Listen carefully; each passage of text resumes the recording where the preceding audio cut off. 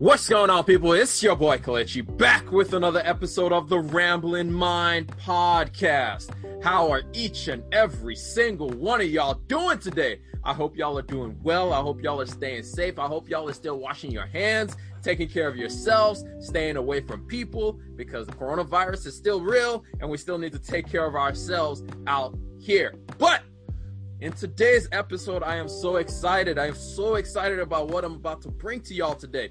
I told y'all, I kind of gave you guys a teaser about this, that we have a massive, awesome guest coming on the show to help us understand a little bit more about the whole Bitcoin, Ethereum. Some of y'all don't even know about what those words are or if those even mean anything to you, but we're going to talk about the cryptocurrency space. Today I have an awesome guest. Today I have an awesome guest. His name is Jimmy Song. And just to give y'all a quick background before I allow him to introduce himself, just to know how awesome our guest is, so y'all know to put respect with his name when you mention his name. Previously, he was a software developer in a number of different industries. And then shortly after that, he joined a cryptocurrency finance company in Monetas. I think it's called Monetas.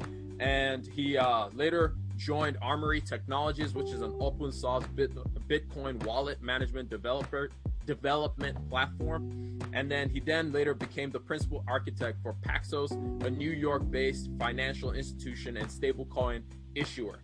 And he later joined Blockchain Capital, a company which is focused on funding projects based on blockchain technology. As a Bitcoin fellow, some of y'all are like, what do these words even mean? Don't worry, we'll talk about this as we go ahead. He has published a book called Programming Bitcoin, a book that is aimed to teach readers the basics of Bitcoin. In addition to this, he also runs a for-profit company called Programming Bitcoin, or Programming Blockchain, that teaches students around the globe on different techniques to develop Bitcoin.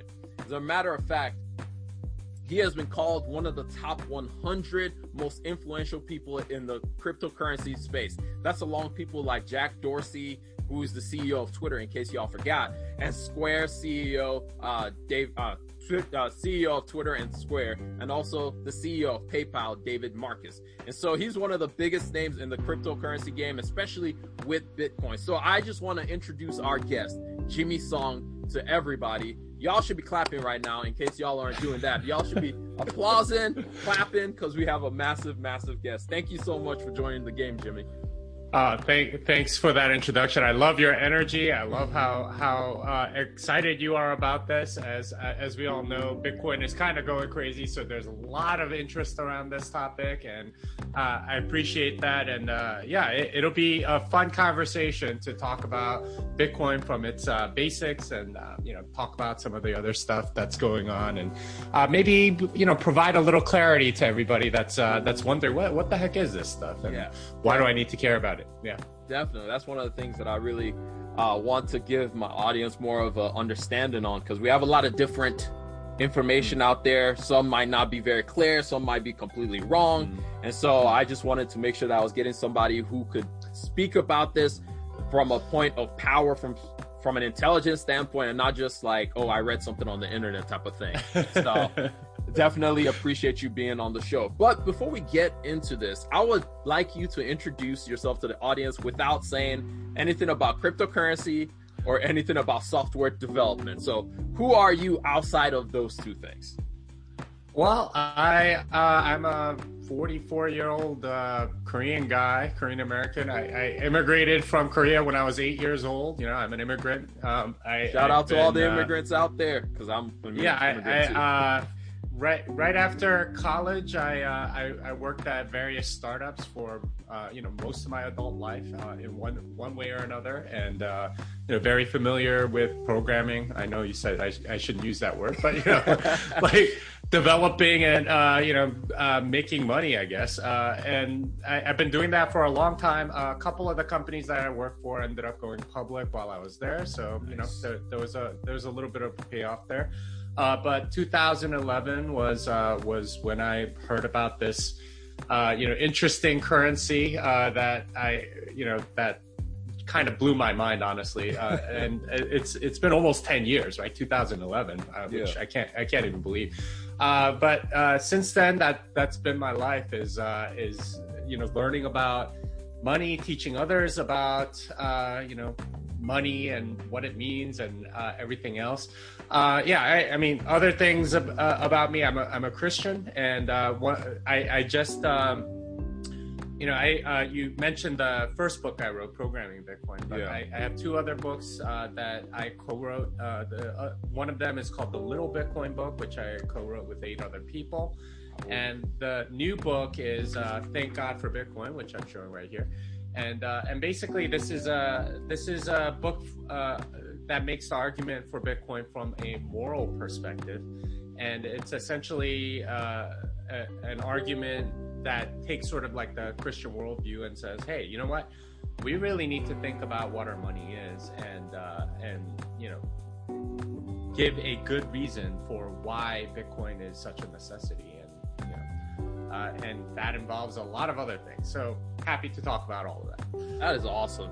We'll dive more into that because I'm also a Christian, and it's one of the reasons that I put this show together is to get people to think about money in a slightly different way from the usual way that money has kind of been thought about. So definitely appreciate that, and we'll be diving a little bit more into it. But I want to start off with so I was listening to different podcasts that you were on and different interviews that you've had. One of the things that I saw you say, or rather, I saw you make a bet with somebody named Joseph Lupin, who says that Ethereum is the future, and you said Bitcoin is the future. So my question is, one, what exactly is the cost of those bets right now? And then two, based on the explosion of Bitcoin, I think it was like 16 Bitcoin on your part and 600 Ethereum on his part, I think, maybe. And then also why, and then we can talk about why you are so bullish on the Bitcoin and then on the cryptocurrency space in general. Yeah, so I don't remember exactly how much it was. The dirty story about this bet is that Joe is a coward, and I'm gonna just say it straight up. So the crazy thing is the bet occurred because I was at a conference, Consensus 2018. So it was May of 2018. And, it's the biggest sort of like crypto conference in the world, right? So everybody comes, like thousands of people or whatever. And I was on stage with him. And if you know anything about these conferences, especially in that era, 2018, it was crazy scammy, right? Like you had all of these people like going up on stage and they would pay to speak and all this other stuff so they could shield their own product. Yeah. And like it was like hour after hour of that, and Consensus made bank, of course, because they're getting paid both by the attendees, like a couple $1,000s each, and by the people that are quote unquote sponsoring the conference. So they made tremendous amounts of money off of that.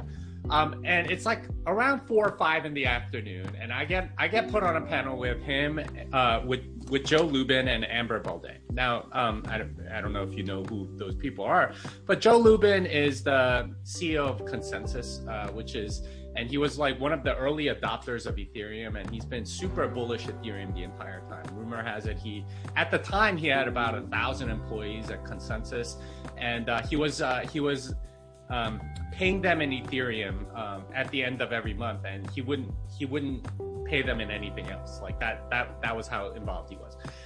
Anyway, during that stage, Amber was she was promoting her new startup, which was something called Clover, and she gave the panel was supposed to be like 35 minutes or something like that, but she wanted 15 minutes so she could shill her startup, of course.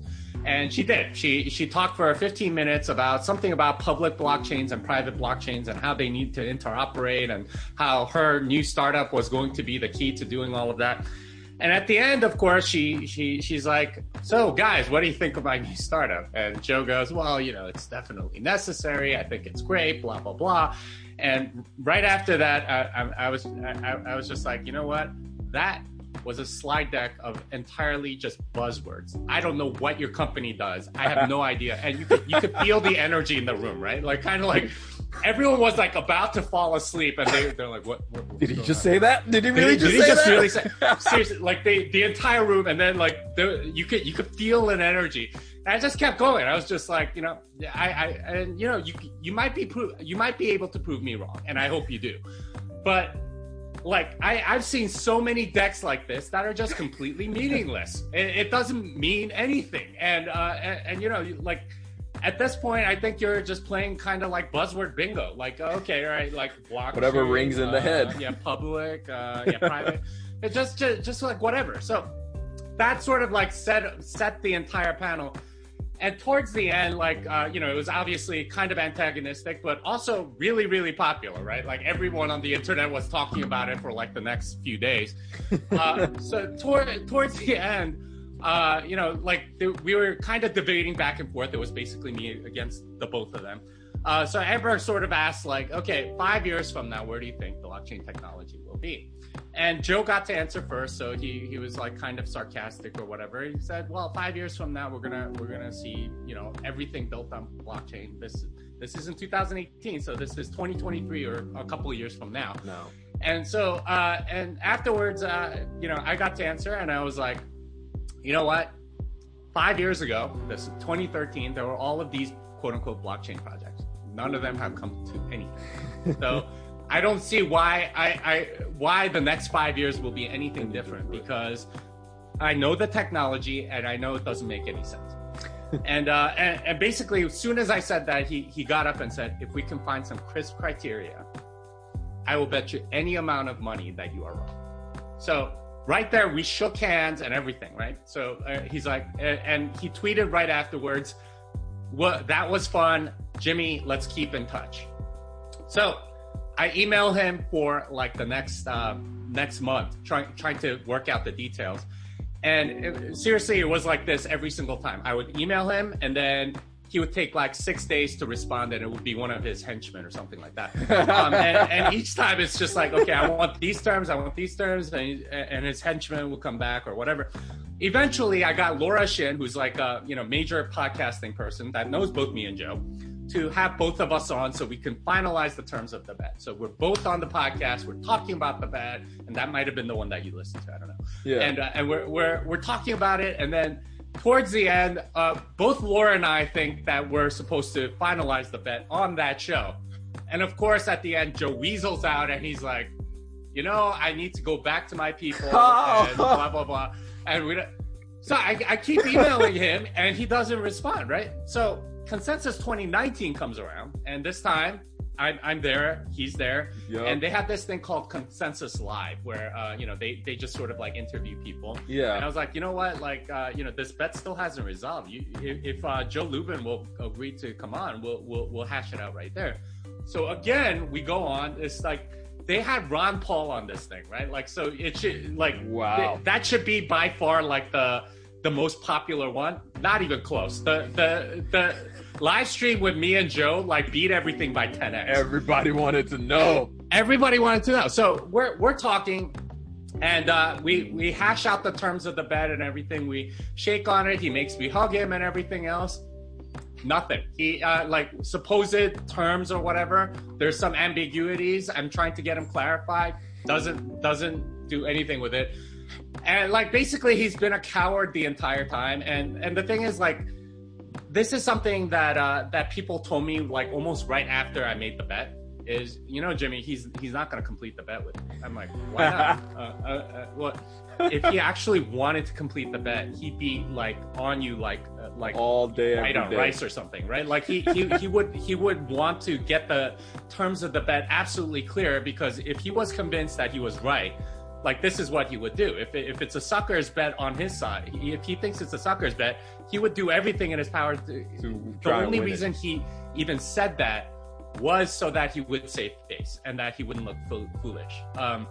And I've had so many people like from Consensus, the company, tell me, I'm so embarrassed. I can't believe he did that, and he's not completing the bet with you. He got written up in several different publications, including the New Yorker, about this very bet. So I know he's feeling embarrassed about it, but he just trying to sort distance of like himself as much as possible from it. Yeah, so that's the story behind the bet. But why do I think it's not going to happen? Well, I mean, everything that I've seen about sort of like crypto, other than Bitcoin, is almost entirely based on speculation. And there's no actual users. So the actual reason, and this is pretty much the argument that I gave on stage, at Consensus 3 years ago, is you look at any of these projects. And almost all of the price increase is due to speculation of people sort of like FOMOing in and out or whatever. There's actually very few users of any of these systems. So you look at something like, the gambling one. I can't remember for some reason, but there's a token that's for gambling or something like that, right? And they get like 40 daily active users, which is insanely low, right? If your podcast got 40 listens a day, like that would not be considered like an amazing podcast. Like and this is what he's pointing to as like something that would potentially disrupt Facebook. You know how many daily active users Facebook gets? 1 billion. Billion a day. It's like a billion. It's creeping up closer to be like 2 billion a day. Yeah. So this is like 6 orders of magnitude like off from what he's saying. So like the terms of the bet I came up with are like absolutely reasonable, right? Like 10,000 daily active users, 100,000 monthly active users. That is like sort of like the baseline. Like that, if you can get that on an app that's considered like a mid-tier app on an Android or iPhone or something like that. Yeah. 10,000, 100,000. That's like the bare minimum. If like something like Instagram's going to get way more than that. WhatsApp or Signal, Telegram, any of these apps that are like, that are actually popular, they get way more than 1 million. 10,000 a day is not asking for much. Yet, he's afraid to do it because he knows the truth, which is that most of these things, in fact, all of these things, other than Bitcoin, are like scammy, right? Like they don't have actual users, and they're vehicles to sort of like perpetuate people putting more money in for the founders who issued the coin. It's people printing their own money and that's the scam he wants to perpetuate. Well, I just wanted to get the backstory on it because it was actually the 2019 Consensus interview that you had that I saw, and I was like, what exactly happened here? Like I wasn't sure what was going on, but thank you for that. But then let's take a step back and just can you explain to everybody and myself again what Bitcoin actually is and what it plays a role as a cryptocurrency, or even what the cryptocurrency generally is? So a lot of people ask this question, and the question that I almost ask back is, what do you think money is? A trade is just a value of wealth that we place on it based on standards, basically. So you have a pretty good definition, but like, what is the US dollar? Whatever the government says it is at that point exactly. in time. This is what you would call fiat currency, and fiat in Latin means "let there be," right? Like if you read like the Latin Vulgate, which is the Latin version of the Bible, like the Genesis 1:1 would say fiat, lux or something like that. Let there be light, right? Like let there be. It's something that somebody creates out of nothing. So fiat money is what the U.S. dollar is. It's actually controlled by the Federal Reserve. And this is an institution that has a government mandate, but is not actually a government organization. It's actually owned by a bunch of banks and everything else. They get to print whatever money they want, and they get to do whatever they want. And this is what's called an independent central bank. And they get to issue currency, and most of the time they do it so that they can fund the government. So the government has a budget, right? Like 2.5 trillion or 4 trillion or whatever it is, whatever the number happens to be in that year. And of course, their tax receipts are way less than that, right? Like if it's 4 trillion for the budget, it's like 2.5 trillion. It's like, okay, where do they get the 1.5 billion? Well, they issue debt, which they call treasury bonds, and the market will sometimes buy a lot of it. But if there's anything left over, if they have 2.5 trillion and 4 trillion, so they have to issue a 1.5 trillion in debt, and say the market buys $500 billion worth of treasury bonds, where do they get the other $1 trillion? They get that from the Federal Reserve. They will print $1 trillion and put the treasury on their balance sheet. So Jerome Powell and his an extra $1 trillion comes into existence. And this is what happens in every country. The IMF makes sure that there's an independent central bank in almost every economy, any emerging economy. This is one of the conditions that they set in order to get loans. So you have this cabal of central bankers that essentially get to control money, right? Yeah. And they get to issue money or whatever. And that is what money is today. Now, if that sounds kind of evil and nefarious and everything, it's because it is. It's horrible, and they take a concerted amount. It takes a concerted amount of effort on the part of the powers that be to keep us ignorant of it. But this is exactly what they do, and I think it was Henry Ford that said, if the people of this country knew how the monetary system worked, there would be riots tomorrow, and for good reason, because there's literally a very small group of people that control the money printing. Now, all right, so that was sort of like an explanation of what the current monetary system is, right? Until you really fully understand that, Bitcoin won't make sense because you don't know what problem it's solving. Essentially, the problem that it's solving is that there's a central group, a small group that gets to control the money. And when they control the printing of money, what they do is they control the entire economy. They can print money whenever they want. They can buy whatever securities they want. They can issue, they can bribe whoever they want. They can do they can more or less, quote unquote, manage the economy, which really means manage people, which is really kind of like a form of financial slavery or whatever. But that's what they get to do. What is Bitcoin? Well, Bitcoin is a money that doesn't have that property, right? Like some central entity that gets to issue things, that gets to control things, and it's got a monetary policy that is fixed in code. No human controls it. It's already, from its inception, it's been the same ever since, and that's the point, right? Like it's not controlled by anybody, and as a result of that, you have this store of value. You have a way to store value that is not under the control of the central bank, of the money printers, of the people in control of the current system. Does that make sense? Yeah.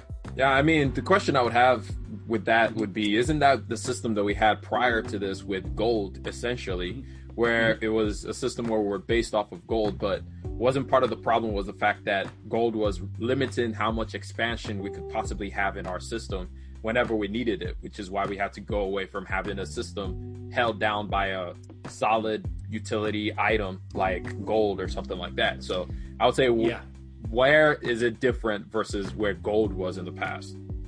Yeah. So here's the thing about gold that should be obvious, but it's hard to think out all of the ramifications. Gold is actually physical, right? So and that has tremendous consequences. So in the way olden days, what they used to do was actually trade with pieces of bullion or pieces of silver or whatever. And every time you went to the market, you would have to actually weigh out the pieces and see how much it weighed, and then you would negotiate and get whatever it is that you wanted from the other person in order to fulfill the trade, right? I want some bread or something like that. You would measure a certain amount of silver or copper or gold, and then get it back. The problem there is that gold is not that divisible, right? Like in order to right now, an ounce of gold is $1,800. So to get a Wonder Bread that's $2, it's gonna be 1/1000th of an ounce. Who's gonna have anything like that? So this is where sort of coins came in, and this was essentially some sovereign, usually a king or something like that, that would figure out, okay, well, this coin is always going to weigh this much, and they stamped it as sort of okay, this is how you can know that this coin weighs this much, because you can trust me, who stamped it, as the one that actually certifies this. Now that worked really well. The Lydian kings of like 700 BC, they were the first ones to do it, and you might know some of these Lydian kings. King Midas, for example, is like from mythology, just fabulously wealthy. Gyges and Croesus are two other ones, but they're all known for their wealth, and it kind of shows that when you accelerate trade, when you make trade more convenient, the people that make it convenient get rewarded richly, and they did. Yeah. Now the problem with that is that once you have a trusted authority that stamps these things, well, they can cheat too, right? And this is exactly what the Romans did. And the Romans took this innovation from the Lydians, and they were able to do that with the denarius, which in biblical times was roughly worth 1 day's labor of wages. Now they did this, and the denarius was pretty good for a few hundred years. But one emperor, I think it was Nero, started debasing it just a little bit. And debasing it is saying, okay, I'm going to say this coin has, 4 grams of silver, but actually it's going to have like 3.5. And I'm going to debase it with just a little bit of nickel or some other metal. So the coin itself is not telling the truth anymore. And only the person that stamps it gets to sort of like get in on that grid. Now that happened over the next few hundred years. It got to the point where it got debased and debased and debased. By like 300 AD, Claudius II, like the coins in Rome literally just had a coating of silver. It was like silver covered, and it didn't have any silver in it at all, because you debase it enough. And like people stopped kind of using it because it was like, okay, why am I using this? Because it's not worth anything. It's actually not that rare. And the government, the Roman government, can print as much as they want because it's kind of a cheap metal. So that ultimately kind of led to the fall of the Roman Empire, because they couldn't pay their soldiers. The soldiers didn't want this money, and all this other stuff. So that's all to say that like gold, all right. So the original question was, how is this different than gold, right?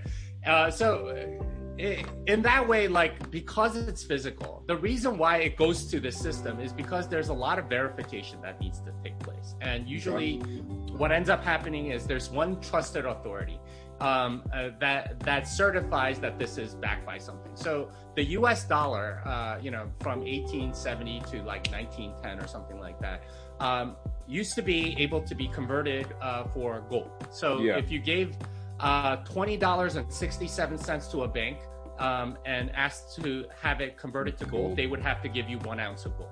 And that's how much it was, $20.67.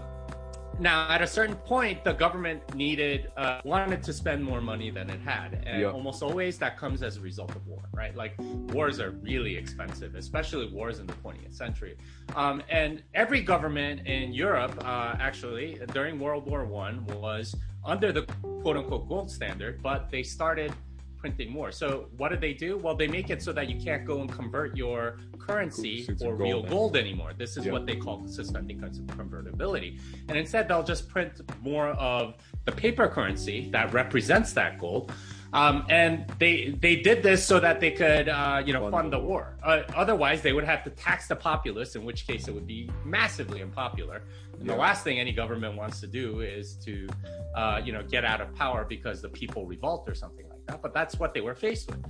And so World War I, which started out as Serbian separatists assassinating the Archduke Ferdinand of Austria, the heir to the Austro-Hungarian Empire, ended up becoming this massive thing because nobody wanted to back down. They could just pour more money into it by printing more of it, right? Money. And when the piper came to pay, they just said, well, no, you're not allowed to convert these to gold. So people started fleeing and things like that. It eventually led to World War II, where the same thing happened. And that's the weakness of gold, is its physicality. The fact that you have to you need to verify, you need to trust someone. It gives them a way to control the money, and that's essentially what happened for pretty much all of history, like all the way back to the Roman Empire and so on. Everybody, if you can dip your hand in the cookie jar, it's only a matter of time before people start dipping their hand into the cookie jar. And this is the difference between gold and Bitcoin, is that no one can dip their hand into the cookie jar without everyone else seeing it and saying, all right, we're cutting that person off and continuing on as normal. And that's the key. That's the real secret sauce to Bitcoin and why it's such an amazing system compared to gold. So I guess my question is, isn't the whole point of Bitcoin the anonymity with it? Or I guess that's more blockchain, is just how your transactions are anonymous. And so how would they be able to know if somebody dipped their hands in the coin to mess with it or to jack it up? Yeah. So those are two separate things. So this is, so it's not exactly anonymous. We can get into that in a little bit. Okay. But basically, no one knows who you are just by looking at the blockchain, right? What you have is essentially an address or something like that. And no one knows that it's your mailbox, essentially. But they could send to it or they can receive from it or whatever. Now, that's how the system works. But the hand in the cookie jar is, okay, can anyone mess with the complete supply of Bitcoin? And the supply of Bitcoin is always 21 million. Now, if I like, it's still possible to get robbed by a specific person, right? If they know your private key, or if you held gold bullion in your closet or something like that, somebody can still go in and steal it. But the full supply, and they can obviously do that with your dollars as well. But your dollars can still, in a sense, be stolen by the Federal Reserve if they just print like money. $300 trillion right now.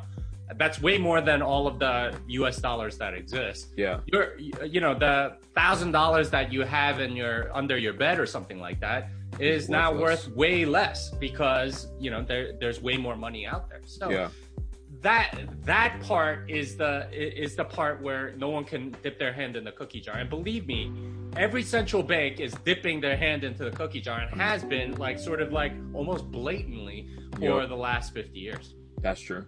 And I guess what happens when we hit that cap of, I know the way Bitcoin works is people mine for the coins, but then we get closer, 21 million coins are available. And then as we get closer, it gets harder and harder and harder to mine for the Bitcoin. So what happens when we hit that cap of 21 million? Or how long do you think it will take for us to get to that point of hitting that cap of 21 million? Because I think right now we're at 8 million coins, I think. Maybe? No. It's 18 and a half. So we're pretty close to the end in that sense. So let me just describe mining in case your audience is not familiar with it. All right. So with gold, if you're mining for gold, what you do is you dig up ground, and you get a lot of dirt and rock out of that ground, and then you process it, and then you find gold in it. I'm told that in a commercial mining operation for gold, you need to process around 20 to 30 tons of dirt and rock to find 1 ounce of gold. So that's how much dirt you have to dig up in order to do it. I could try to dig for gold in my backyard, right? If I own my house, but that's not really going to get me much because unless I live over a gold mine, first of all, it's not likely to succeed. And even if I did, it's still going to be super hard. To get 20 or 30 tons is going to take a really long time.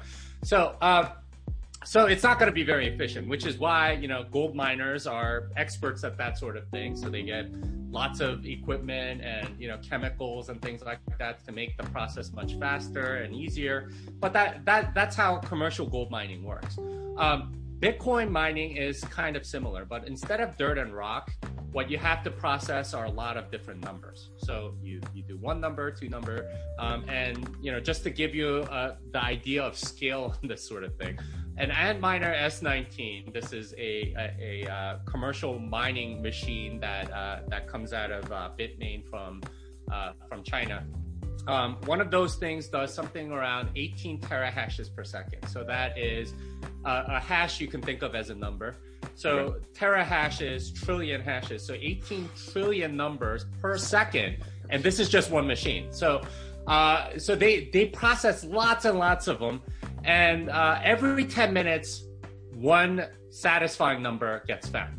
That's roughly how that works. And as a reward, you get something called, you get 2 things as a miner. You get mining reward and the fees. And those are two separate things, and it's very important to know what both of them are. So the mining reward is how Bitcoin comes into existence. So at the very beginning, Satoshi made it so that it was 50 Bitcoins per block. And then 4 years later, it became 25 Bitcoins per block. 4 years later, it became 12 and a half Bitcoins per block. And then currently it's 6.25 Bitcoins per block. And if you notice, it's exactly that. Each time is exactly the half of the previous one. And if you are sort of familiar with infinite sums and algebra, it ends up summing to 100 basically. Every 4 year period is 210,000 blocks. So 210,000 times 100 is 21 million. That's how you get 21 million. So 210,000 times 10 minutes is like 2.1 million minutes. That's almost exactly 4 years, which is why I say 4 years, and that's sort of the halving schedule or whatever. Yeah. But anyway, math aside, that's essentially how much the miner gets rewarded for finding that block or for finding that number that satisfies this particular thing. And once they do, they get rewarded with that currently 6.25 Bitcoins, which at $40,000 is like $250,000, right? Yeah. So they get $250,000, but again, this is a lot of money that they're spending in order for these machines and everything else to go find it. And they don't find every block; they find like every 1,000th block or something like that. So they get that. And then they also get fees, and these are transactions. So if I'm sending you Bitcoin, I would have to include within it some fee for the miner, so that the miner is incentivized to keep include it into sort of the Bitcoin ledger. Yeah. And when they do, they get to keep that fee. And the fees right now, I don't know exactly the numbers, but it's like over 1 Bitcoin per block. So they're getting paid a decent amount, right? Like they're getting paid $40,000-$50,000. Yeah. Eventually, the fees will be greater than the miner reward, and I think that'll happen in about 2 more halvings or 8 years from now, roughly. It'll be like 1.6 or something like that. And at that point, fees will be more, and that's what they will live on. So when you're asking, okay, after all 21 million Bitcoin have been mined, how are the miners going to make a living, or what incentivizes them to keep mining? It's the fees. It's it's whatever is on chain they get to keep as part of including in the blockchain. The service that they're performing for the Bitcoin community is including these transactions and blocks. They're getting paid for it, and that will continue forever. So that's the idea. Okay. So once all the Bitcoin is mined. Oh, and just for everybody, Satoshi is the creator of Bitcoin. He started off, he developed the program and helped everybody understand how to do it and all that good stuff. But once all the 21 million Bitcoins are mined, all that will be happening at that point is just transactions. And the miners will facilitate ensuring that the blockchain is clear, or facilitate the movement of the Bitcoin to be able to become like a transactory phase of money spending and all that. Yeah, I mean, that's been the case for a while, right? Like that's been one of their functions, but the other function is bringing more Bitcoins into existence. Okay. But yeah, I mean, that we're right around 18.5 million, so we only have like 2.5 million more Bitcoin to go. Yeah. Like for the rest of it, and it doesn't end until 2140. So we got like more than 120. Like we got like 120 years of Bitcoin subsidies, but it gets smaller and smaller as we go forward. But the fees are going to presumably, at least in dollar terms, will at least stay the same or increase probably. I mean, like I didn't think we would be at 40,000 Bitcoin right now, but we are. So that means that fees are, a substantial part of miner revenue at this point. Yeah. So what exactly has fueled this meteoric rise that we've seen in the last, I'll say 30 days, really? I mean, last year Bitcoin was steadily climbing, but then it seems like in the last, maybe a month to 2 months, is just all of a sudden taken off out of the atmosphere to unbelievable heights that we did not expect to see. So what exactly do you think fueled that rise in Bitcoin price? Yeah, so there's a really good theory by Plan B on Twitter called the stock to flow model. And if you're not familiar with it, it's a little bit technical and goes into co-integration and all that stuff. But basically his thesis is that after every halving, there's a run up in price because there's less supply, right? Miners are not bringing that many new Bitcoins. It used to be 12. So the halving happened last May. So last year, like for the first 5 months, it was 12 and a half Bitcoins every block, every 10 minutes. But then all of a sudden that supply got cut in half. And that needs to sort of make its way through the Bitcoin ecosystem. But because there's less of a supply, the demand starts going up. And the demand is, even if it stays the same, price is going to go up because there's less supply. And that seems to have happened, is that this has sort of worked its way through the system, and it takes a few months.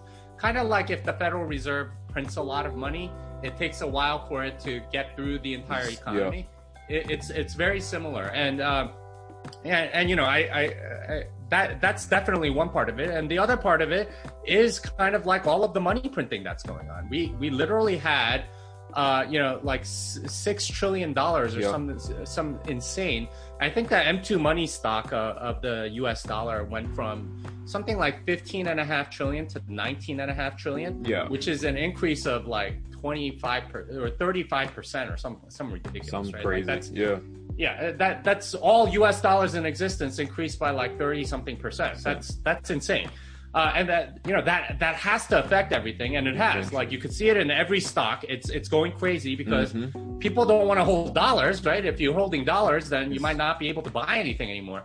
So you know, people are putting it, I don't know where to put it into. All right, let's just go buy companies I know, you know, Amazon and Tesla, and, you know, Microsoft or whatever, and all of that money is going there, or into real estate. I hear real estate market's going crazy right now.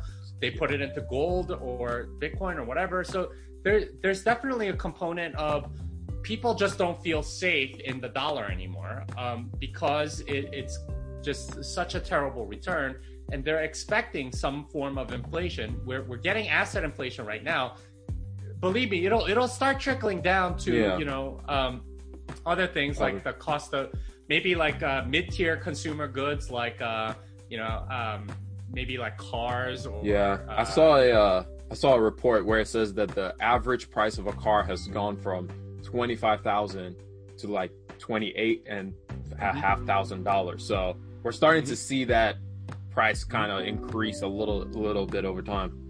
Yeah, so it always starts with like the most expensive things, and this is how inflation has always worked. So like the most expensive stuff that I could think of that goes up like that is like a pro sports team, right? Like just like remember back in the 80s, like, oh, you know, this person bought the Yankees for like $15 million. Now it's like, you know, a couple billion in order to even get into the cup.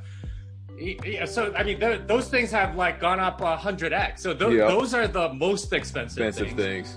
Yeah, so stocks and real estate and things like that are, you know, like that's another level. And then like you know, the next most expensive stuff is maybe like college, you know, cars, things like that. Those are healthcare. You know, those things are going up pretty high.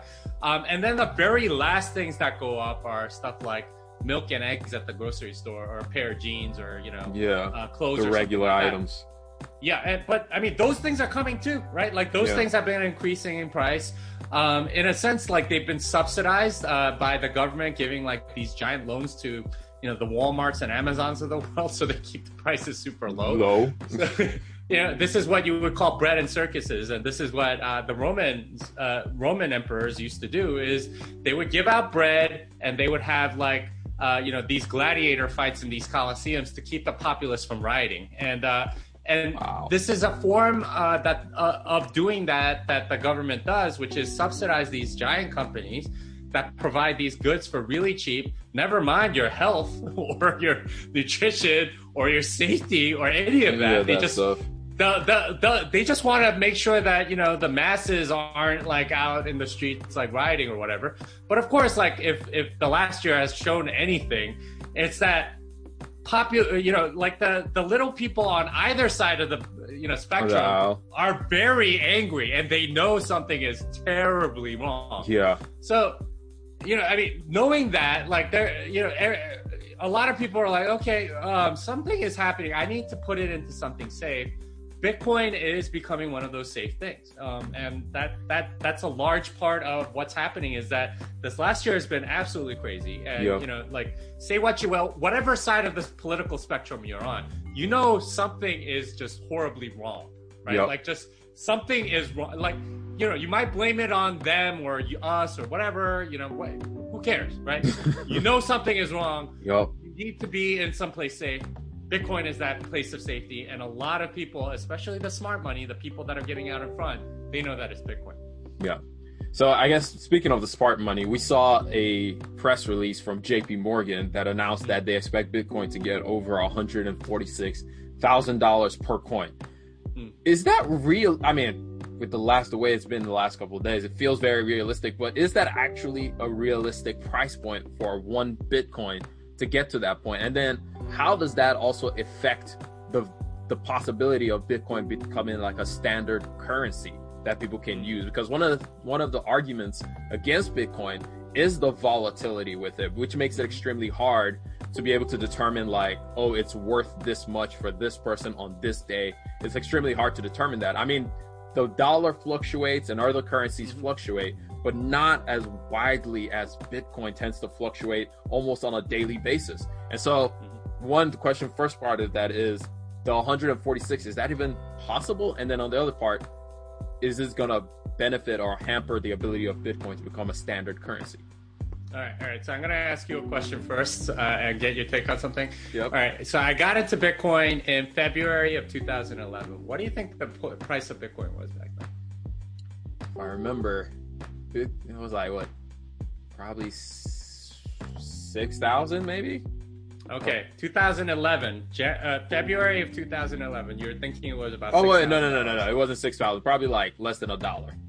Okay, it was $1, right? And at that point, I thought $100 was completely impossible.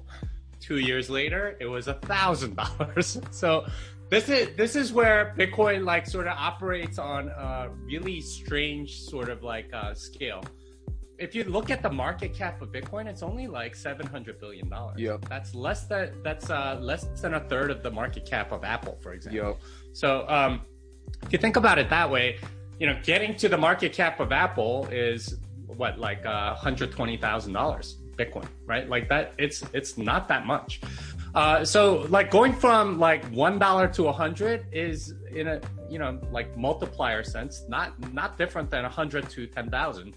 Or like last year, in March of last year, Bitcoin was at $3,100. Right now, it is $40,000. So it did 11x or 13x in 9 months. So it's entirely possible that it does 10x in the next 9 months too. So in which case, it would take it to $400,000. So it's like numbers sort of kind of get crazy. Now, your other question was about volatility, and how can we use Bitcoin as money if it's so volatile? Mm-hmm. Now, that question has embedded within it sort of a subtle assumption, which is for paying for something, right? Like this is to go and buy a car or something like that. Now, there are solutions to those, but I want to sort of challenge that assumption a little bit, because the main use case for money is actually storing value across time and not for transacting or paying for something. Okay, so by that, what I mean is you want the ability to make sure that you store the value that you've earned through your labor or for services or goods that you created or whatever to last. And that is the key to what money's real function is. I mean, one of the other functions is to be able to trade it later and so on. But the ability to save is a critical component of it. And that's something that the dollar no longer really has. If you look at the dollar from, even like 10 years ago, it's diluted significantly. And, the prices of like something like pro sports teams has gone astronomical, right? So you could tell that the dollar isn't worth as much as it used to be. So anyone that has any money, they spend a tremendous amount of time and energy into making sure that they keep the money that they have. This is what they call investing. And if you're like super rich, right, like Rockefellers or something, what you end up doing is you have something called a family office. And these are people that you hire, entire office of people that you hire just to have them invest your money to make sure that it doesn't degrade over time. Because if they know that if they keep it in dollars, it's going to degrade. And their wealth is not going to be preserved. So they hire lots of people to do that. So the fact that as an economy, you have family offices, you have investment professionals, you have all sorts of people like money that are investing in things that they don't understand just so they can, possibly keep up the money that they've earned and so on.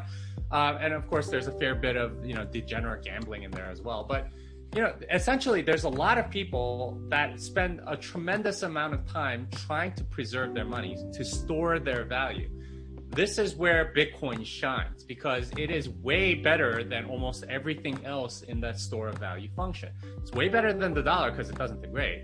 It's way better than something like real estate because it's much harder to tax. Real estate is very easy to tax because they know where you live, right? They could just say, unless you pay us this money, we're going to kick you out of the house.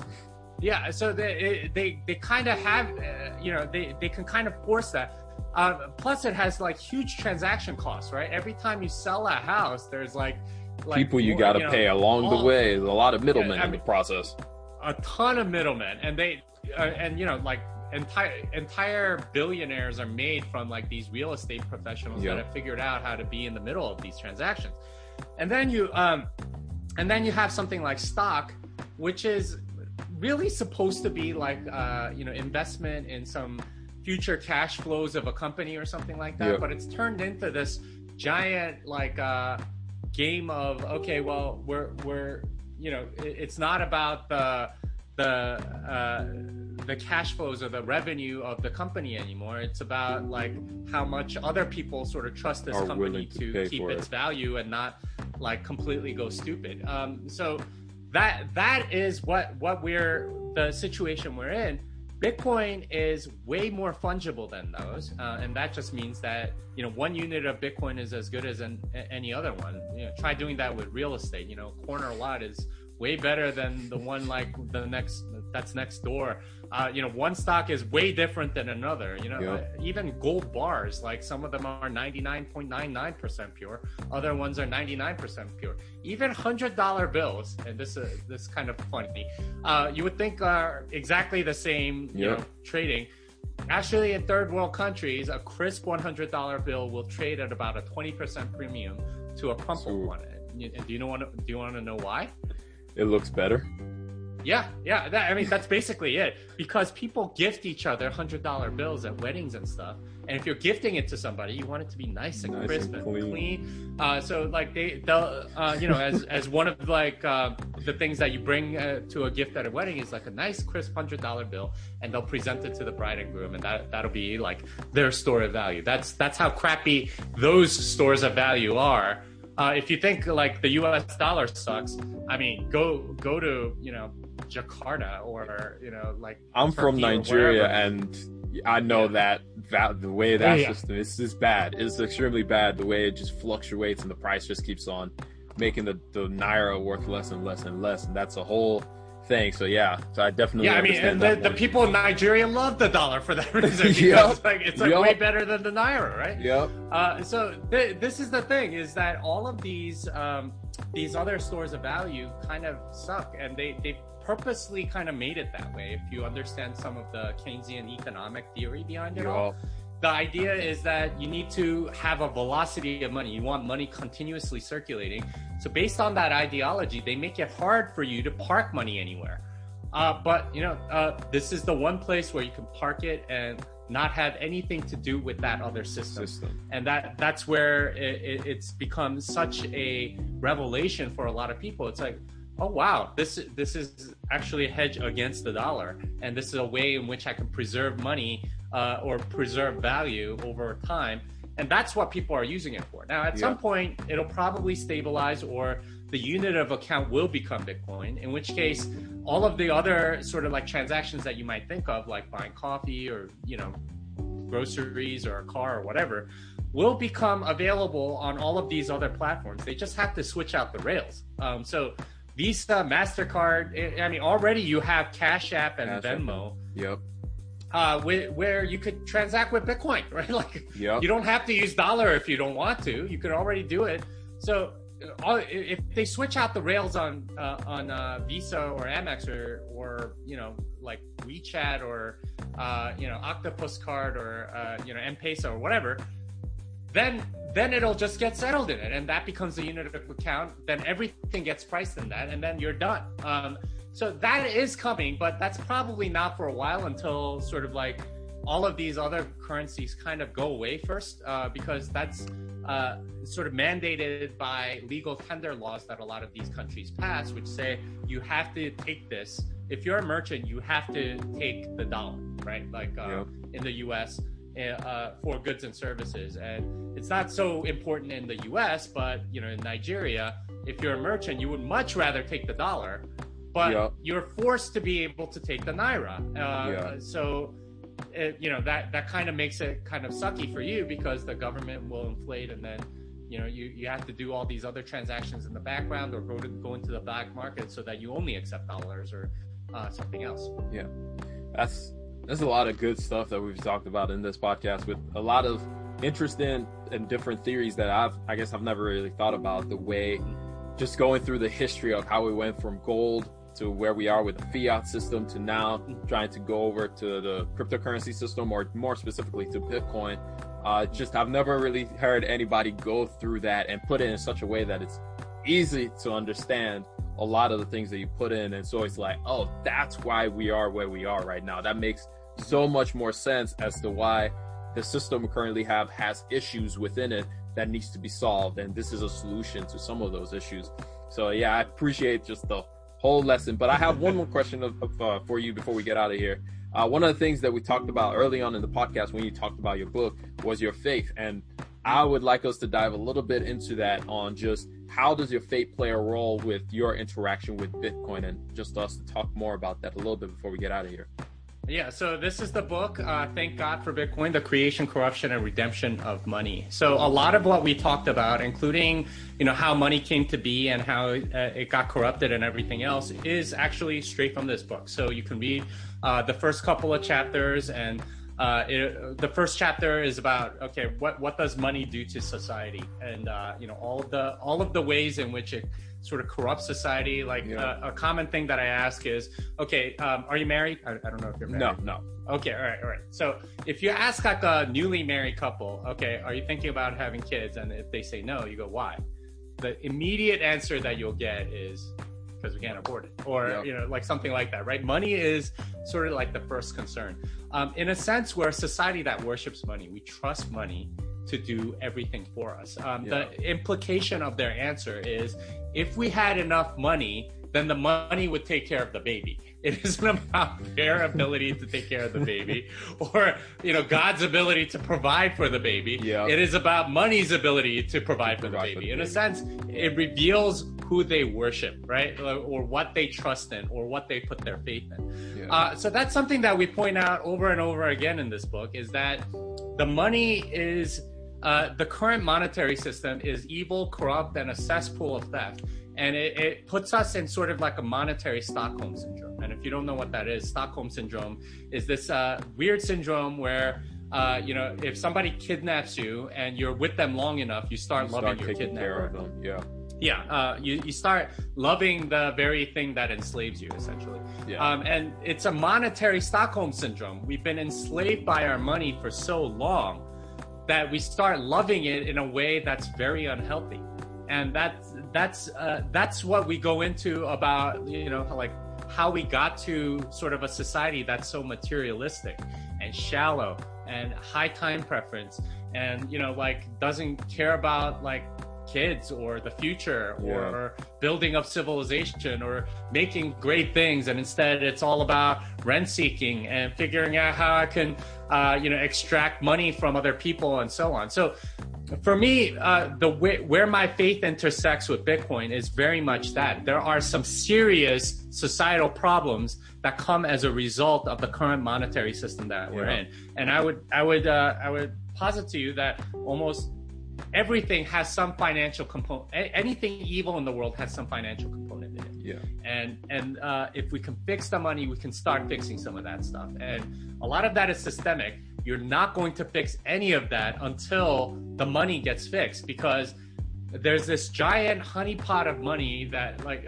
one of the things that we point out, for example, is that everyone wants money out of politics, right? Everyone wants, why is politics, not about something more pure? And why is there so much money? Well, it's because there's this giant pot of money that you can control as soon as you get into Congress.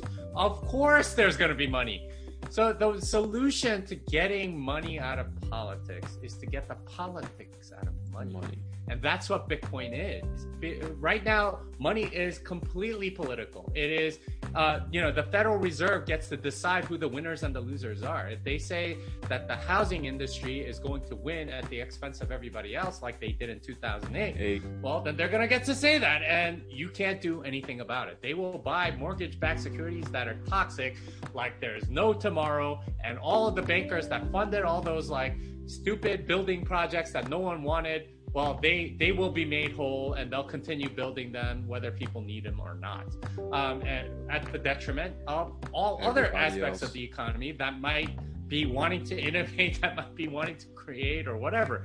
And this is why we don't have flying cars, right? Because you're subsidizing like the airline industry and the car industry and the college industry and the healthcare industry and all these other things that are just completely entrenched and suck in all of the resources of everybody else.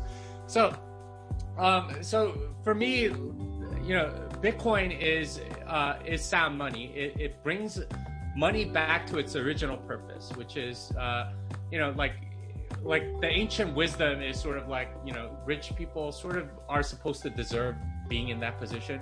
And that's true if you are a rich person because you provided value to a lot of people, right? Like if you provided value to other people by creating goods and services that they really wanted, then you kind of deserve that money.